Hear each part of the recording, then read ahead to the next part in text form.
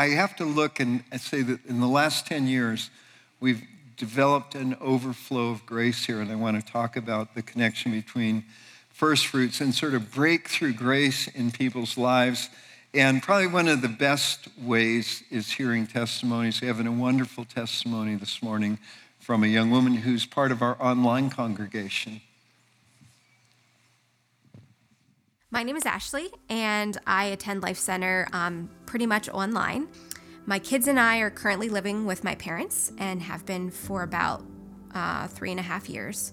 And at the end of 2020, we started praying about a house. Felt like it was time, felt like I was a place of healing and ready to move out again on our own. But when I heard about First Fruits, I knew immediately that this was something we wanted to be a part of. So because we attend online, I remember the morning we did it on my phone together, and we prayed about it together, and all my 3 kids and I all pressed the button together, and we all gave together. The market right now is so crazy. It is a seller's market. Houses in our community are just flying off the market, and they're going for way over asking price. And then 40 weeks after First Fruits, my sister texted me that she saw a house was put on the market in our community, and it was ridiculously low. So fasted and prayed, had my family praying with me, came up with a bid, put it in, and 3 days later, my offer was accepted, which was just crazy that I was picked. And actually at closing, we came to find out that my bid wasn't the highest bid. But because of the situation where it was an estate sale and just some bitter feelings among the family, they really felt like some good needed to come out of it and just didn't want to sell it to just a flipper. So they picked me, and I was the only one that was planning to live on it. I'm so excited about our house and our new beginning, but the sweet little ways that the Lord has encountered me this whole year kind of mean more to me than the actual home. Like, the creator of the universe is like taking time out to just encounter me and say, I see you. Like, that to me means more than the house. So for anybody who is considering First Fruits, I would definitely say to do it, to pray about it, but not only for that thing that you're praying for, but the sweetness of the way the Lord will encounter you, and just to see him work in your life. It's amazing. It's amazing. Wow. The sweetness of the ways that God deals with us. It's the overflow. Oh, it's amazing. But, we've just seen this in breakthroughs that have released, I am assuming, tens, maybe hundreds of millions of dollars into the body of Christ through just listening and obeying and stepping into a partnership with God. So I had to renew my mind to do this, and it's my real privilege this morning, someone who totally knows about money, even more than I do, is my son-in-law, who's also a son-in-love, that we love, Derek Rhodes, dearly. He's married to our daughter, Anastasia. He's the pastor of Boca Raton Life Center, along with Anastasia, and a great team, but an amazing father of 4, brilliant. Of course, they're my grandchildren, so of course they're brilliant, but not because of me, just because every grandparent feels that way. But I want to introduce Derek Rhodes. Come up and share with us from an investment banker's understanding of money why we should be in this. Thank you, Charles. Wow, that's better than the first service. Hopefully this will be also, but we'll see. I said earlier I had about 2 hours worth of information to go over and about a 15-minute time slot. So I'm not sure how that's going to work. But this is the second service, so I might just go the full 2 hours. So, we'll see how it plays out. Lord, we thank you for your sweetness, Lord. We thank you for the word that you've given us, this beautifully written, so tender word that you've given of how to live this life, Lord Jesus. We thank you, Lord, that you're our Jehovah Jireh. You and you alone are our provider. Help us to see that and understand that in a more meaningful way. and bless my words in your name. So as Charles mentioned, I'm going to talk quickly about money, which is a topic I'm pretty well versed in. I'm hoping to be versed in other topics, but I'm not as of yet, so I'm going to stick to kind of what I know. But I'm also going to talk about giving, something that I've been actively doing, pretty much for my whole life, but in a more meaningful way, kind of as I started to understand and grasp the depth of giving and just the ramifications of giving.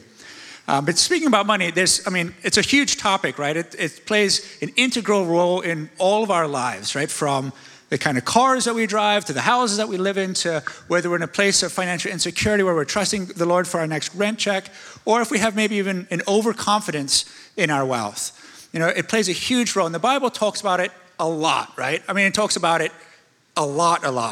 It talks about faith, which, relatively important to our, Christian life, about 500 times in the Bible. It talks about love anywhere from 300 to 600 times, depending on if you're using, what Google search you're using.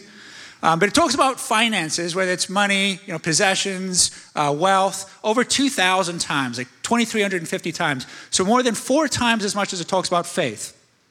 Or love, for that matter. So the Lord obviously has a pretty big view on it, and it sees it plays a pretty big role in how we interact with our finances. The first verse I actually ever learned was Ecclesiastes 10:19. And that's, for the New King James Version, which was the version of choice when I was young. And it goes, "A feast is made for laughter, and wine makes life merry, but money answers all things." So I'm like, oh, okay. Well, that makes sense. I can work with that. Obviously there's a lot of truth to that. It was written by Solomon, so, it's got to be somewhat true. But what I didn't realize when I was young is how much of a spiritual matter finances is. When we think in the way we interact with finances, it's a spiritual matter that God wants to address. When I was young, newly married, as most newly marrieds are, we had no money. We didn't have 2 pennies to rub together, but we'd still go on our dates, $2 Celeste frozen pizza, a DVD, and we were happy for $5, and that made us happy, and we were content. We trusted the Lord in the area of our finances. We tithed, and sure enough, the Lord responded, and the Lord gave us a good job. He gave me promotions. Over time, he gave me good investment opportunities and things of that nature. And so then over the years, money became less of a concern for us, and we were kind of like, okay, feel pretty good to go. And I remember I was laying in bed, I'd like to say this was a long time ago, but it actually wasn't that long ago.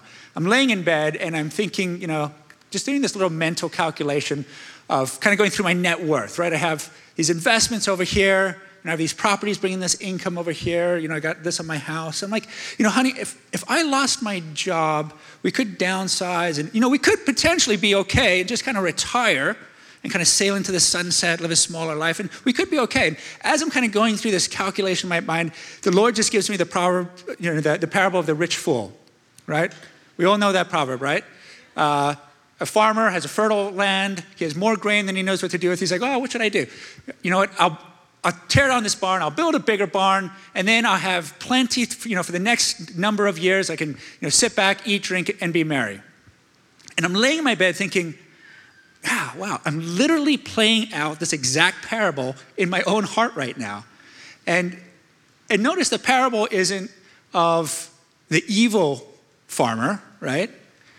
He wasn't evil. I'm not an evil person. But he was a fool. And why was he a fool? Because he was putting his value in his possession, in this earthly materials, which often we look at these parables and we think they're far away from us, but they're not. They're very close to our home, right? And I just noticed how close that was. And the Lord, I just found him saying, look, Derek, I know that you're rich towards me, but I can feel this tugging in your heart. I can feel you just slowly and ever so slowly, just putting a little bit more confidence in this wealth. And so it made me kind of sit back and I started looking through the word. Another story that we're all, very, very familiar with. I like the version in Mark. It's the story of the rich man, Mark 10, verse 17. I'm going to be using the New Living Translation. I'm not sure why no one uses that anymore, but it's great. But we all know this story, right? A man comes to Jesus and says, teacher, what must I do to be saved? And the Lord responds, don't steal, don't commit adultery, love your parents. And I like in Matthew, it says, it basically kind of sums the whole thing up and says, love your neighbor as yourself, right? And so he's like, well, I've been doing all of this stuff my whole life. You know, so this is a good man. And you know it's a good man because Jesus looks at him, and I love how Mark says it. Jesus felt genuine love for him. So he's looking at this man, and he's trying so hard. He's doing all the things that he's supposed to do. And he's saying, Jesus, what do I need to do? And Jesus feels this genuine love. And he says, what? There's still one thing that I need you to do, that you need to do. Sell all your possessions, give it to the poor, and come follow me. And we know how the story goes. He had a lot, so he left away sad. And obviously he missed out on a lot. And I would argue that obviously the Lord knew how he would respond when he was asked that question, right? He knew he was willing to give it up. And I would argue that if he was willing to give up those possessions, Jesus probably would have never asked him to do that in the first place. Because he knew even though he had all those possessions didn't actually have him.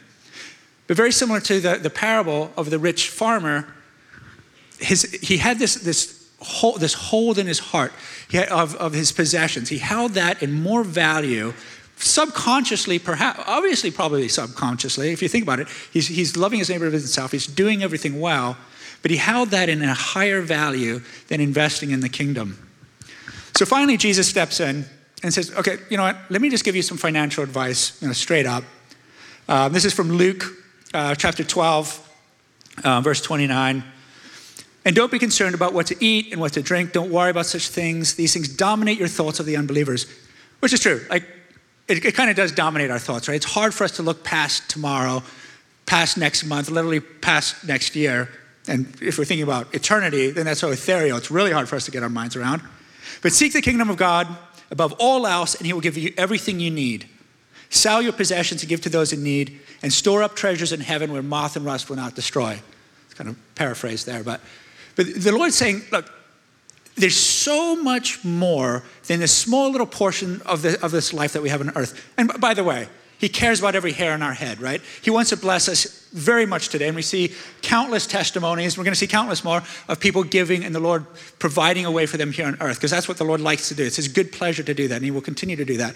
But he's saying, look, there's so much more than even beyond that.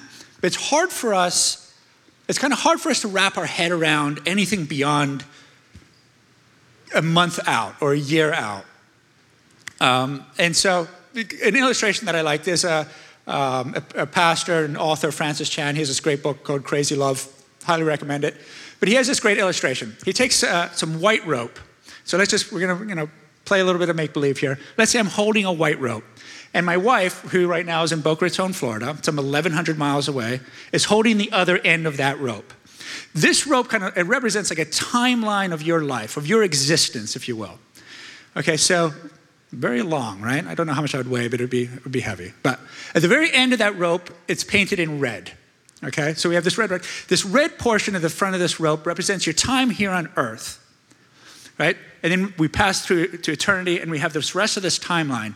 But we're so obsessed with this first inch of this rope, we just can't get around this first inch. And really, it's not even that inch, right? The first third of that inch, we're kids, we're going to college, making terrible mistakes and trying to make up for it. And then we go into that kind of second third where I'm at, where a lot of us are at, where we're saving for homes, we have kids, we have all this other kind of, worries of life and things of that nature. And really we're trying to crimp and save and try to make our ends meet. And really we're saving for that last 1/3 of an inch, right? That's where, and if we go back to the story of the rich man, he didn't want to give up that last little 1/3 for what he could have throughout eternity. So Jesus is saying, look, I get it, but there's so much more than that little 1/3. God is not looking for an offering or for sacrifice, just for the sake of sacrifice, right? He's providing a way in which he can bless us. He wants us to participate in the blessing that he has, which is over and above what we could ever imagine, right? So he's providing a unique way for us to participate in that. As kind of Charles, mentioned earlier, my hobby literally is investing. It's what I do for fun, much to, my wife's dismay. I'm always coming up with, houses to buy or maybe a business to buy or something that I can do. Some work out, some don't, but I'm always kind of reviewing that. And when God kind of dropped in my heart, the value of investing in his kingdom, it just started to click. And all of a sudden, it made sense. The guaranteed nature of it. He's saying there's something greater that I have for you. It's something that's guaranteed. The return is exponential, and the return lasts forever. Another group of people that got it, we find in 2 Corinthians 8, 1 through 4. This is Paul speaking to the Corinthians about the church in Macedonia. Now I want you to know, dear brothers and sisters, what God in his kindness has done through the churches in Macedonia. They're being tested by many troubles, and they are very poor, right? So I'm talking from a place of wealth, but this applies to no matter where we are. But they're also filled with abundant joy, which has overflowed in rich generosity. For I can testify that they gave not only what they could afford, but far more. They did it out of their own free will. And this is the best verse here. They begged us again and again for the privilege of sharing in the gift to the believers. They were poor, they gave more than they want, and they begged for the privilege of participating in giving. Because they got it, they got the picture that giving, it's a very unique spiritual exercise. And there's not a lot of other things like it. It's a physical way of basically taking physical money and transferring it from that 1/3 of that red part of that rope to this eternal component. Like I said before, often that blessing happens in that portion also. But it's a way we can physically transfer and participate in all that the blessings that the Lord has. I've always liked the verse Romans 10:17. Faith comes by hearing, and hearing by the word of God, right? You know, we're familiar with this. I like this verse because it's very formulaic in nature, right? A plus B equals C. If you want more faith, spend more time in the word, and boom, you have it. It's a pretty nice, easy recipe. Giving is a very similar concept, right? It's a spiritual principle. If you give, you shall receive. In Luke 6:38, give and you will receive. Your gift will return to you full, pressed down, shaken together to make room for more, running over and pouring into your lap. The amount you give will determine the amount that you get back. And I said this earlier, I don't, in the second crowd here, I'm not sure how many believe, is everything in the Bible true? Does anyone believe, every single thing in the Bible is true? Yeah, we do, right? Because everything is true. It's infallible, right? If it's in the Word, it's true. So when Jesus says, give and you will receive, it's not give and hopefully you'll receive. Okay, sometimes when you give, there's a good percentage of you that may receive, give and hopefully. No, if you give, you will receive. And Jesus, from what I know, isn't prone to exaggeration. So when he's talking about, well, what will you receive? You'll receive something pressed down, shaken together to make room for more. It's a spiritual law.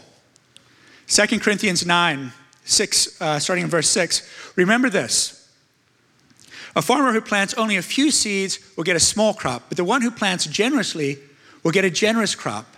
You must each decide in your heart how much to give.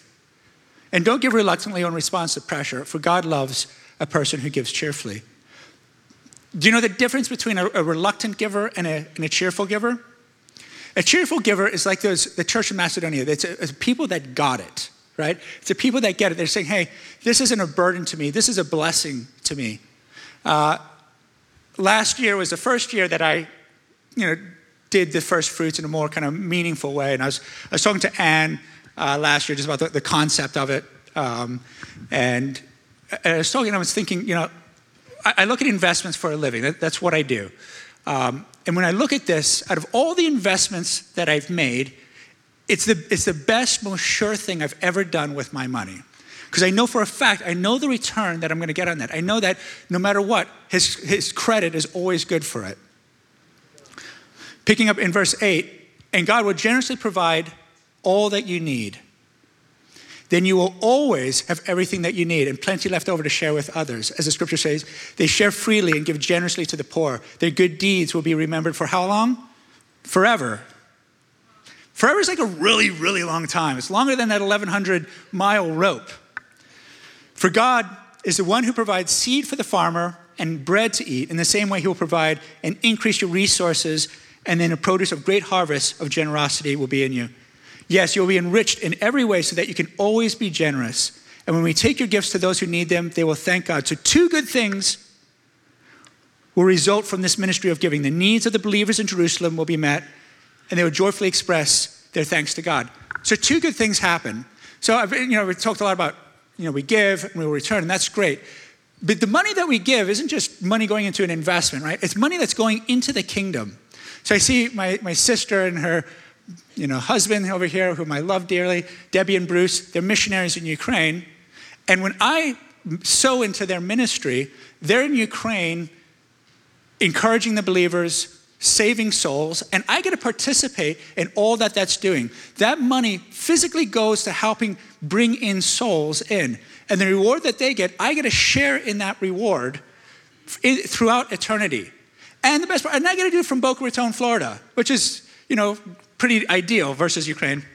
But I heard Ukraine's beautiful at this time of year. But anyhow, I'm 1.5 minutes over my time here, but that's okay. Proverbs 3:9, honor the Lord with your wealth and with the best parts of everything you produce. Okay, that's a big ask there, Lord. Oh wait, but verse 10, then you will fill your barns with grain and your vats will overflow with good wine. That seems like a pretty good investment. I think that's what I want to be a part of. So, there's on and on I could go, but really what I just want to encourage you and kind of leave with you is a few things. One, that your faith would increase. 2, that your security will not be found, whether it's a lack or an overabundance, it will not be found in your bank account, right? And that 3, we can be more like the church in Macedonia. When we see this, we want to be, it's an opportunity, it's an honor, it's a privilege, as they said, to be able to participate in that. And so that's just what I want to pass to you, that the Lord loves us so, so, so much. And he's like, I want to bless you so much. And here's a way that I can pour out my blessings upon you. And I pray that we're able to do that with a very grateful heart. Charles?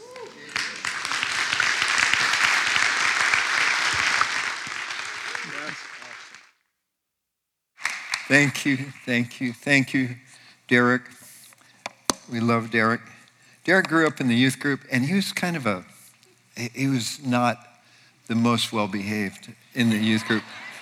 But he was a really good hypocrite, so he tried to look good, And Anastasia was, this is his own story to me, that she was the only girl he couldn't fool. She goes, nah, if you get serious about Jesus, then we can talk. And we're really thankful you got serious about Jesus. And a good wife sanctifies the husband, and it's excellent. So we love Derek. Anyway, we really deeply, deeply are thankful for your life and for your children and all the other stuff you're doing. And we love the church in Boca Raton, who aren't listening right now because they do the first service. But so I think all of this, Ashley Batillo's testimony, stunning. Derek's words are so instructive. It's all what is God doing? I think he's renewing our mind so that we understand, as Ashley put it, the creator of the universe is personally involved in our lives. And this is the Lord is our shepherd, Yahweh. It's your personal shepherd. And in the dimension of that relationship, there's no lack. It doesn't exist. And there's testimony after testimony of those who obey the Lord and wait, and he doesn't disappoint. He puts us through trials, but he doesn't disappoint. And the trials are always for our good. It's not like he's sadistic. It's like, you pray those prayers, I want to be like you. Keep following, you will be. Hallelujah. So anyway, I have the joy that right now if you take those, there's handouts. I don't know what the right word to use is. There's pieces of paper. They're half sheets. And they've got these 7 first principles on them. And we've talked about them, but I realize some people, this is your first time you've ever heard of this, so it's good to explain. What are we doing? a first fruits offering, I mean, this was an instruction the Lord gave me in probably the late summer of 2007, and with fear and trepidation, we did it thinking, oh, everybody's going to, God, we don't want to, we're not trying to manipulate people to give money. And that from the beginning, there was a release of miracle testimonies. And so we've seen it over and over again. It's changing our world, and it's changing the world out there. So first fruit offerings are given at the beginning. They're different. A tithe was a thank you at the end of the harvest. This is all, ancient agrarian culture. And the first fruits, they would bring it in before they didn't know what kind of harvest they were going to have. And so first fruits offerings are prophetic. It's like we're instructing the future. The first fruit sanctifies the whole of our life. It makes it all holy. It's all supernatural. God treats it like it's his own. The second point, this is a pattern, not a law. We're not going under Mosaic regulation at all. We're observing the ways of God, that we honor God and he honors us. It's a relationship, not a gimmick. And I love this little verse in Ezekiel 44, which this whole section of Ezekiel is, hard to comprehend if we don't recognize that starting with Ezekiel 37 on through into about Ezekiel 50, it's all prophesying about an age to come. Perhaps the millennium, perhaps it's new heaven and new earth stuff, I don't know. But and in this, he's giving instructions for this future temple and worship and stuff. And anyway, verse 30 starts out, the best of the first fruits of any kind you shall give. And it says give it to the priest. It's a big, long verse, but if you go down to the end of the verse, and I'm reading from the New King James Version, it says, why do you do this? To cause a blessing, which is God's favor and protection, to rest on your house. And I can testify that as we've done this, there is a blessing of God. As we've done it as a community, there's a blessing of God that rests on this house collectively. And many people walk in, and it's like a dimension of supernatural possibilities open up, not because we're some kind, it's not like some kind of weird spiritual technology. It's just that God's blessing. He's treating it, and it is on many, I pray it's on all of your homes. And the third point, which Derek just talked about, generosity indicates grace and love at work, and so we want to excel. We excel in many graces. We want to excel in this grace of giving. Grace is God's ability that enables us to do things we could never do. That's why we're saved by grace. We can't save ourselves by good works, but because he saves us with his grace, we overflow with the good works of God. That I just pray you would excel in this grace as well, and that you receive that empowerment from him.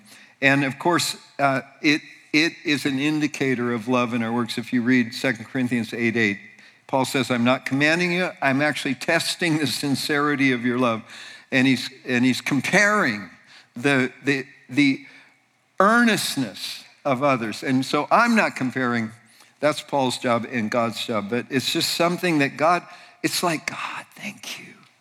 And here's the amazing thing is every offering is an offering of love. These are love gifts. They're not extracted like a tax on your life. The fourth point, we give according to what we have, not what we don't have. So we never want to say, well, I don't have much money, so I'm disqualified. I'm telling you, you can be the poorest person that you know. And your little offering, God looks at it differently than human understanding looks at it. Just like the rich man building barns, God looks at his situation different than he does. In our poverty, we can touch God's heart in giving. That's why there's these stories, Elijah and the widow. Do you have anything? No, we're just going to die. Okay, well, go ahead, you can do that, but first make me a little something. And it released supernatural provision that fed Elijah and fed her family and maybe her extended family until the drought ended. Elisha and the widow, she's left. Her husband was a young prophet, maybe a little flaky, died, and then she's left in debt, and the only way to pay her debts, the creditors are going to come and take her 2 sons as slaves. And she comes to Elisha. What kind of prophet school is this anyway? And tells him the story. And he says, well, and she's in desperate need. She's a widow. What do you have? Nothing except this little oil. Okay, here's what you do. Go, borrow jars and bowls and vessels, not just a few, all you can get. So she sends her kids out, go get, knock on the door, can we borrow? And then he takes that little oil, supernaturally it fills up all those vessels, and then it stopped, and it paid off her debt, and it provided an income for the rest of her life. And why would he highlight widows? Because in that culture, widows were the most unprotected, neglected, vulnerable people who often just died and no one really cared. And so Jesus does the same thing. He's watching people it actually says he's at the treasury of the temple observing how people give, like what the motives are, what the behavior. And a little old widow lady hardly has anything. She goes and she throws her 2 little coins in there, and Jesus says, hey, boys, look at that. She gave more than all of them. What? And he redefines it because God sees it differently than we do. So here's the thing. We give no matter how much we have. That little seed that we're sowing takes us beyond our present circumstances into the future. God has plans for you to bless you, to prosper you, and not to harm you. And this is a way that we partner with God. We just trust him. And I just want to say this. Don't despise, an ability to give a small offering. Anne and our lives, which I'm not going to tell the story at the end for anybody who heard the first. But we hardly had anything. And one of the things that totally changed our lives, in our poverty, God sent us instruction, and just in a leap of faith, okay, we're going to increase our giving a little tiny bit. No one noticed it except God. But over the next few years, our lives changed into a dimension that we could have never done it. And he's still doing it over and over and over again. Jesus, thank you. And here's one I want to elaborate on a little bit. And in giving, we plant seeds of blessings. In giving, we're planting seeds of blessing. And here's the point. Whoever sows sparingly will reap sparingly. Sow means plant, old-fashioned language, okay? In case anyone's thinking that it's a sewing machine, which is also an old-fashioned concept these days. But the point is, whoever sows sparingly will also reap, which means harvest, sparingly. But who plants bountifully, that word literally means blessing. Understanding it's a blessing. It has a harvest of blessing that comes in. And the seed that we plant roots in our heart into God's soil and brings all this potential out in good fruit that lasts forever. The seed carries instruction for the future. The seed carries on what was in one generation, goes forward into the future through seeds and generation after generation.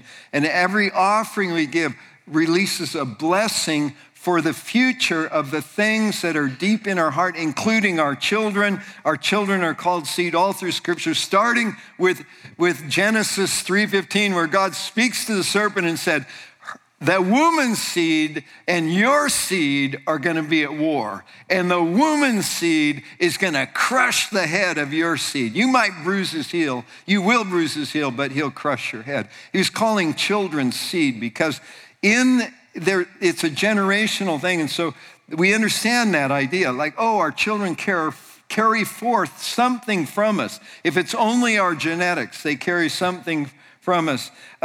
Words are called seed in Scripture. Jesus talks about the parable of the sower, the planter. And he goes out and he says, the sower sows a seed. He's scattering seed, which was the way fields were planted 2,000 years ago, and in parts of the world still are today. You have a seed bag and you scatter it into the soil. And And he gives this whole parable. Some seed fell in the footpath and was trampled and eaten by birds, and others fell among the rocks and didn't have good roots, and others got in the weeds, and so it grew up, but it couldn't bear fruit because it was choked out. And he says, but then some fell in good ground, and that was it. That was the teaching. Okay, you're done. That was a short sermon. And the sermons, the disciples are like, we don't know what you're talking about. He says, to you has been given to know the secrets of the kingdom of God. This is Mark 4:11. And in Mark 4, and he starts to unpack it and talks about all it is. But I love this statement in Mark 4:14. The sower sows the word. He says the seed is the word of God. And so in the same way that the word of God is the seed of God that brings forth the kingdom in this world, the words we speak are seeds that we sow. And every offerings are called seeds. Why? Because they have all this creative potential. Same creative potential that words have, that having children have. Whew, this is a wild thought. I mean, so when you give an offering, it's like you write a book. You give an offering, it's like you're having children, because you're impacting, your life is going forward into the future. Jesus, that makes me happy thinking about it. So anyway, every one of our offerings contains in it a future reality, and we have, just like we hopefully are careful with our words, every good word bears fruit into eternity, that we care about our children, we want them to grow up and do well in this world. So with our offerings, we want to sow them in good ground, and we look forward not just to the one harvest, but to harvests way beyond our lifetime. Thank you, Jesus. Every offering contains a future reality in an immature form. And we have some slides here of sequoia trees, and I love this. You know, Jesus talks about the mustard seed, which was a small seed that grew up into the biggest plant in the garden. We have sequoia trees that are little tiny seeds, smaller than tomato seeds, and grow up into the biggest living organisms on this planet. And, you know, you can see people want to study sequoia trees. They have to get mountain climbing gear to climb up into the tree to study the different ecosystems and microclimates created from one seed. Isn't that amazing?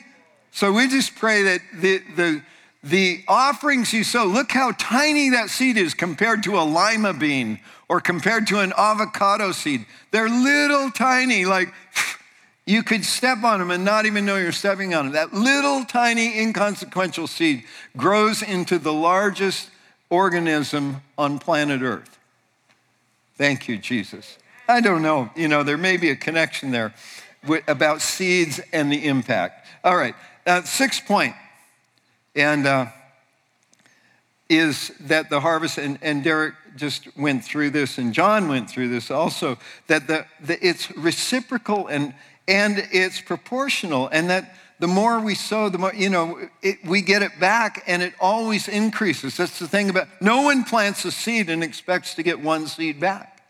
You plant a seed and you get multiplied. It's the nature of life. And these offerings, as you bring them, they're like seeds squirming with life.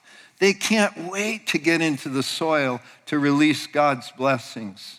And maybe it sounds corny saying that, and don't, forgive me, but I'm listening to these testimony after testimony, and many that you've never heard, and more that I've never heard of, people that just children being conceived and born, marriages being restored, prodigals coming home, businesses started, ministries started, healings, deliverances, breakthroughs, all of these things somehow. In the testimonies, people tie them back to specific offerings they sowed. Or maybe not a specific offering, but just say, God changed my heart, and I started just giving generously, and it opened the windows of heaven. And actually, it's never just about our life, but God blesses us so we can be a blessing. And then I love this. This is the 7th point, that Our giving releases an overflow because God's looking for partners. It's an overflow of God's creative ability. And 2 Corinthians 9:7, each one gives as he's decided in his heart. It's free will, not reluctantly, not under compulsion. God loves a cheerful giver. You know why? Because cheerful givers get it, which Derek was making that point. But I'm just, verse 8 thrills me. And God is able. God is not insufficient in power. God is able to make all grace, his ability, overflow, abound in you, to you, toward you, and through you. All grace. Imagine all the grace that exists. God is infinite in his grace. He never runs out. So that having all sufficiency, would you like this to describe your life? All sufficiency in all things at all times. You, Paul's writing this to the Corinthians, you may abound in, and it's into every good work. All, overflow twice, abound in this one verse. It's like, do you understand what he's using? These are superlative, that you can't get past all, all. God, I just pray for all sufficiency. Would you just pause for a moment, go to your secret place. Let me just declare this over you. God is able to make all grace abound to you, so that having all sufficiency in all things at all times, you may abound in every good work. And God, we just break off disappointment. We break off lies of the enemy that's for other people, but not for me. And God, we declare that within our personal relationship with you as shepherd, there is no lack, and that there is all that we need. In Jesus' name. And understanding when we fall, it gives him an opportunity to work with us and through us. I love 2 Chronicles 16:9, and it's actually, God is dealing with King Asa here, and the prophet comes to tell him, look, you could have so much more. You could have a completely different life. And here's what he says in verse 9. He says, for the eyes of the Lord run to and fro over the whole face of the earth, meaning they're like he's scanning planet Earth to give strong support or to strongly support or to show himself mighty, different translations, to those whose heart is blameless, completely his, loyal to him. He's looking for partners. He wants to show himself strong. I don't know about you. I want to be like, as his eyes are running to and fro over the face of the earth, I want him to look at me, even in all my imperfections and failings, that just like Abraham believed God in a moment, and it was counted to him for righteousness, that your faith, that God, and I'm not just talking about this for the offering next week. This is the way to live, at our hearts completely toward him. And so you can stand up, and I just want to go over these last little sections, 4 keys. And I want to pray anyone stuck or frustrated that you'll discover this releases God to work in your life. And so we've kind of broke this down into 4 key things for understanding first fruits. It's cyclical. We do it on an annual basis. Others, you could have a different cycle. It's done in faith. Faith is always a stretch to trust God. It's beyond just like, oh yeah, okay, it's in our budget, we got it covered. But it's just like we listen and he speaks and we obey.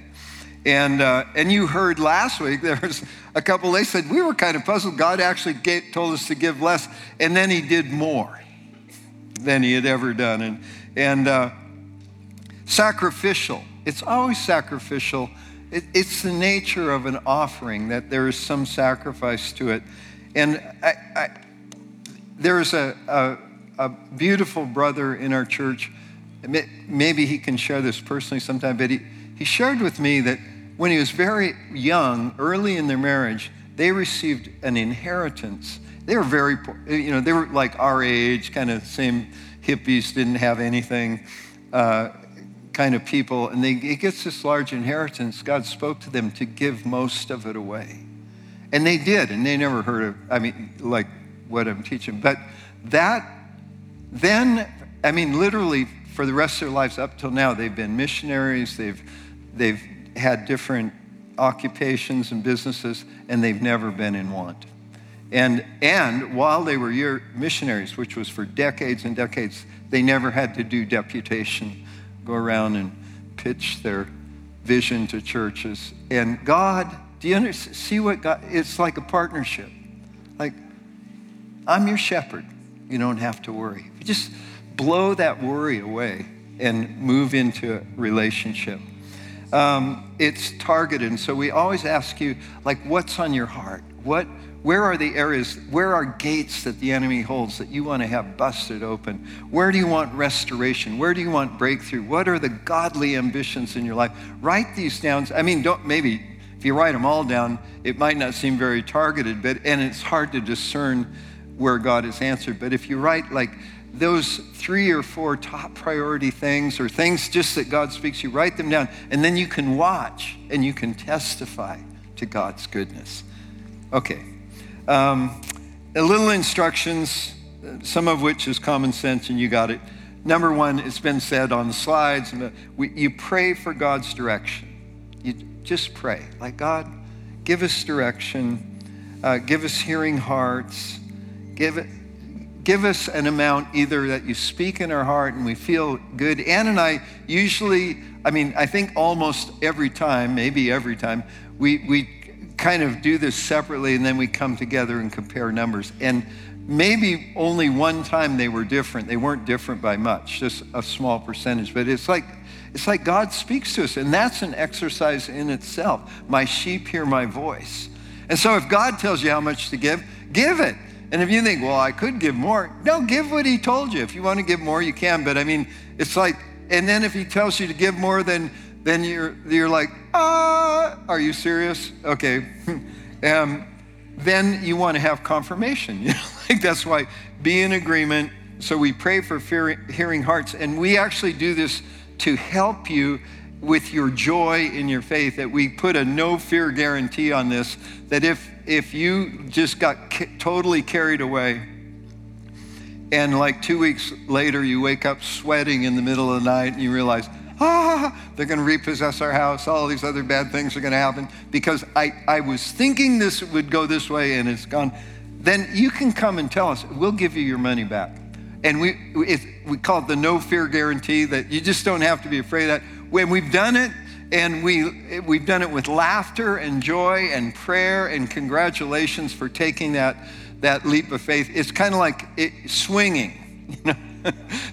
You might have a strike, but man, if you hit it, it's out of the park. So, okay. Have a target. We covered that before. Set an amount or ask for one. Write a check.